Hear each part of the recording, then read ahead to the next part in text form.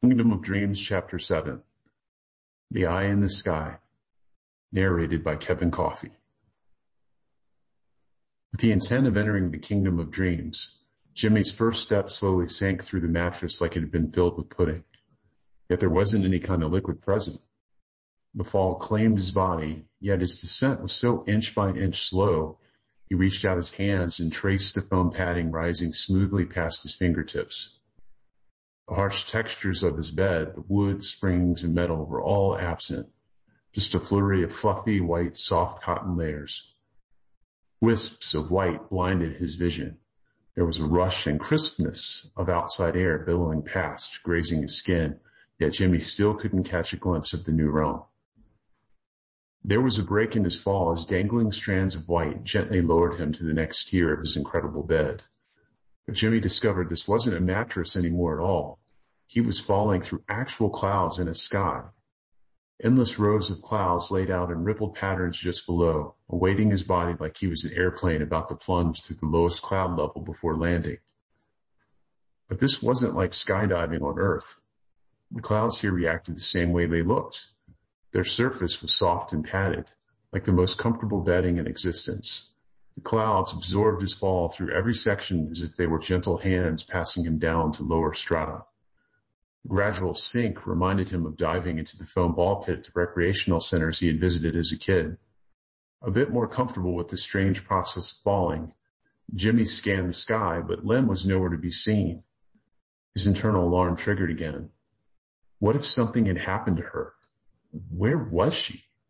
Jimmy called out to Lem and choked as he inhaled a sudden gulp of salt water. Clouds were gone. He plunged into some kind of ocean. Water was warm, and there were assorted lights so bright they appeared neon and illuminated his descent. The light came from planets and stars. There was a full constellation in this sea. Jimmy continued to descend just like he was in a pool. The lower he sank, the more the colors of the galaxy faded until all colors diminished into a blur. Shock and awe flowed through Jimmy like they had replaced his blood. Am I entering a new realm? His skin tingled and his toes felt numb. Everything was so surreal.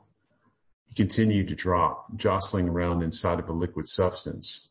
Am I breathing water? Next, there was a click like someone strumming the teeth of a comb just outside of his earlobe, followed by a reverberating hum. Then, without any fuss, Jimmy simply climbed out of the bed on the other side where his bedroom wall usually existed. Only there was no wall, not even close. Lem! Lem stood dumbfounded on the muddy imprint of where their home should be. Hey, Lem struggled to say in a meek voice. Jimmy shuffled close beside her, not wanting to be far away from her here. Not for 1 second. Jimmy's mind was barely able to process their new surroundings. No bedroom anywhere, no house either. Just a huge, thick icing of mud and some unidentified blowing foam spread out over their empty neighborhood of leveled yards with similar rectangular spots, the only evidence of the missing houses that used to rest there. Our house is gone, but where? Jimmy said. No clue. Lem spat hair out of her mouth, whipped in by the wind. Where are neighbors' houses? Even stranger, the colors around them were a dim, subdued grayish hue, like they had stepped into a world stripped of the regular colors of Earth, leaving only black and white. Everything appeared black and white, except for themselves. Jimmy marveled at his appearance and extended an arm to the sky that popped against the subdued backdrop, as if an artist had splashed paint on him and his sister and then wandered away to get something to eat, not bothering to return to deal with the landscape. Lem examined herself from head to toe as well, probably as equally baffled as Jimmy was. What's up with the lack of colors on everything but us? Lem asked Jimmy. Jimmy shrugged. No idea. Let's take a look around. The street signs were the same, and Lem traced her fingertips along the beaded up mailbox where it still said Rev. Might have reminded them of their neighborhood, but to Jimmy, this was the bizarro version, and then some. All the other houses were gone, but their neatly mowed lawns remained, as did the sidewalks, sewer covers, and fire hydrants. Everything almost exactly the same, but very much not the same. Jimmy's bed, which he now knew to be the so-called portal of dreams, was the only physical thing they could see for miles.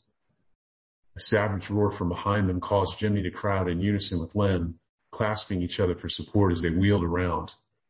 A tumultuous wave the size of Niagara Falls came crashing down from an unbelievable height, the sky itself. It was as if the clouds had burst and were dumping magnificent waterfalls. The ferocious wave hammered into a cratered valley, clearly a result of the violent repetition of the crashing tidal wave. The momentum of the unforgiving wave defied gravity, and it surged up the valley wall as if on a skateboard ramp about to perform a trick jump, foaming and fizzing right up to the lip of the land where Jimmy and his sister stood. Jimmy and Lem clung to one another, helpless to do anything else. The raging wave had no indication of stopping. By a miracle, it did. Colossal wave retracted, sliding backward with a boiling slurp, right up into the sky it came from. Both children breathed again with some relief, but were still frazzled and stunned. "There's an ocean in the sky?" Lem said, raising her voice as if she were saying the words out loud to test her own sanity. Jimmy didn't have the heart to tell her that this murderous landscape was the spawn of his dreams and imagination. Their once landlocked neighborhood was now beachfront territory, but hardly sought after real estate. Now perched on an artificial cliff that got throttled by violent plummeting waves shot down from the sky as if by a monstrous cannon. Another wave hurled from the sky and pounded the land without mercy. The sheer volume, velocity, and violence of its impact and ascension back into the sky was no less startling.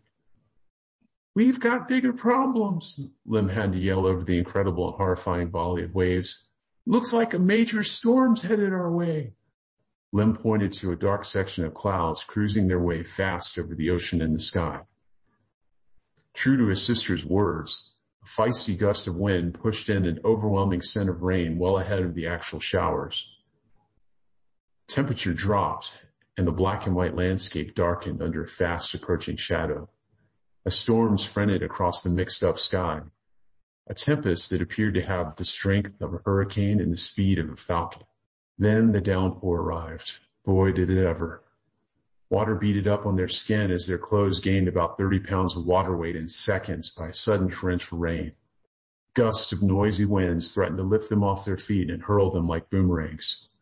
Jimmy's teeth involuntarily chattered as he hugged himself as the combination of severe winds and rain made his nose snot up and froze him to the bone.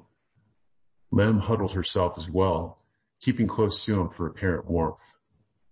If anything, the strength of the nose-diving waves increased. The last wave thundered a bit too far over the rim of the land for Jimmy's liking. They had to hustle and kept moving away from the cliff to avoid being sucked into the boiling surf. "I hope our pets are okay," Lem said. "Me too." Jimmy feared the worst for his little cat. He was so tiny to endure such ferocious weather. Much too fast for any normal storm, an active spiral peered overhead, like when meteorologists show a hurricane from space. But this storm's eye had an actual eye. An inky pupil full of bad intentions greedily searched the land below. The hurricane dropped 4 black funnels that spun off at a sprint, covering ridiculous tracts of land. Funnels appeared to be an extension of the storm, searching like giant hands pawing around at the ground with a clumsy, catastrophic touch. Jimmy wasn't sure what this storm really was except bad news, and that eye was not friendly, not at all. Conjured his memory of an eye he suffered before at close range, and he bet $1 million it was searching for him. "We're sitting ducks out here. Has it seen us?" Lem screamed. "Hope not. We've got to hide."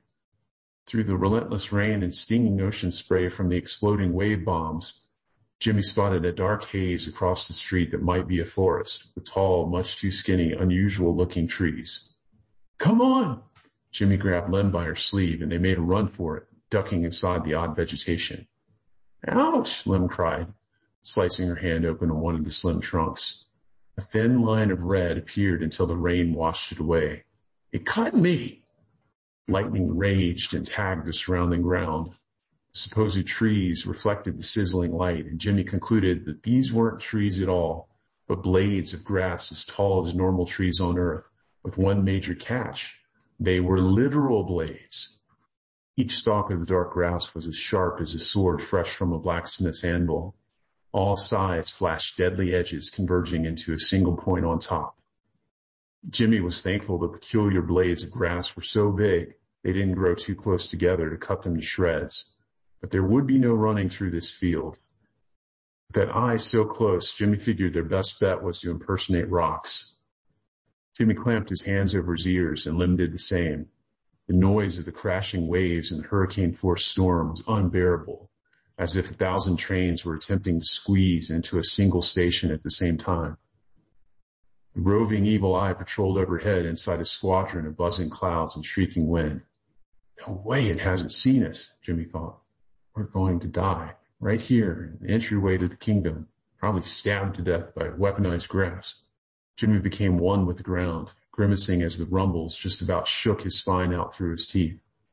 The howling became so loud and lifelike, it made him want to scream. Jimmy pressed his hands harder against his ears, opened an eye to check on Lem, and closed it after observing she was in the same fetal position as him against the ground. Jimmy squeezed something with all his might and almost forgot their immediate dilemma at the surprise.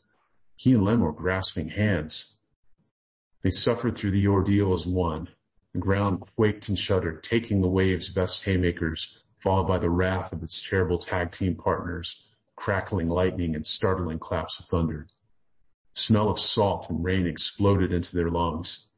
The great ruckus lasted for so long, Jimmy wasn't certain if he had passed on or was swirling in the middle of the winds being tossed around.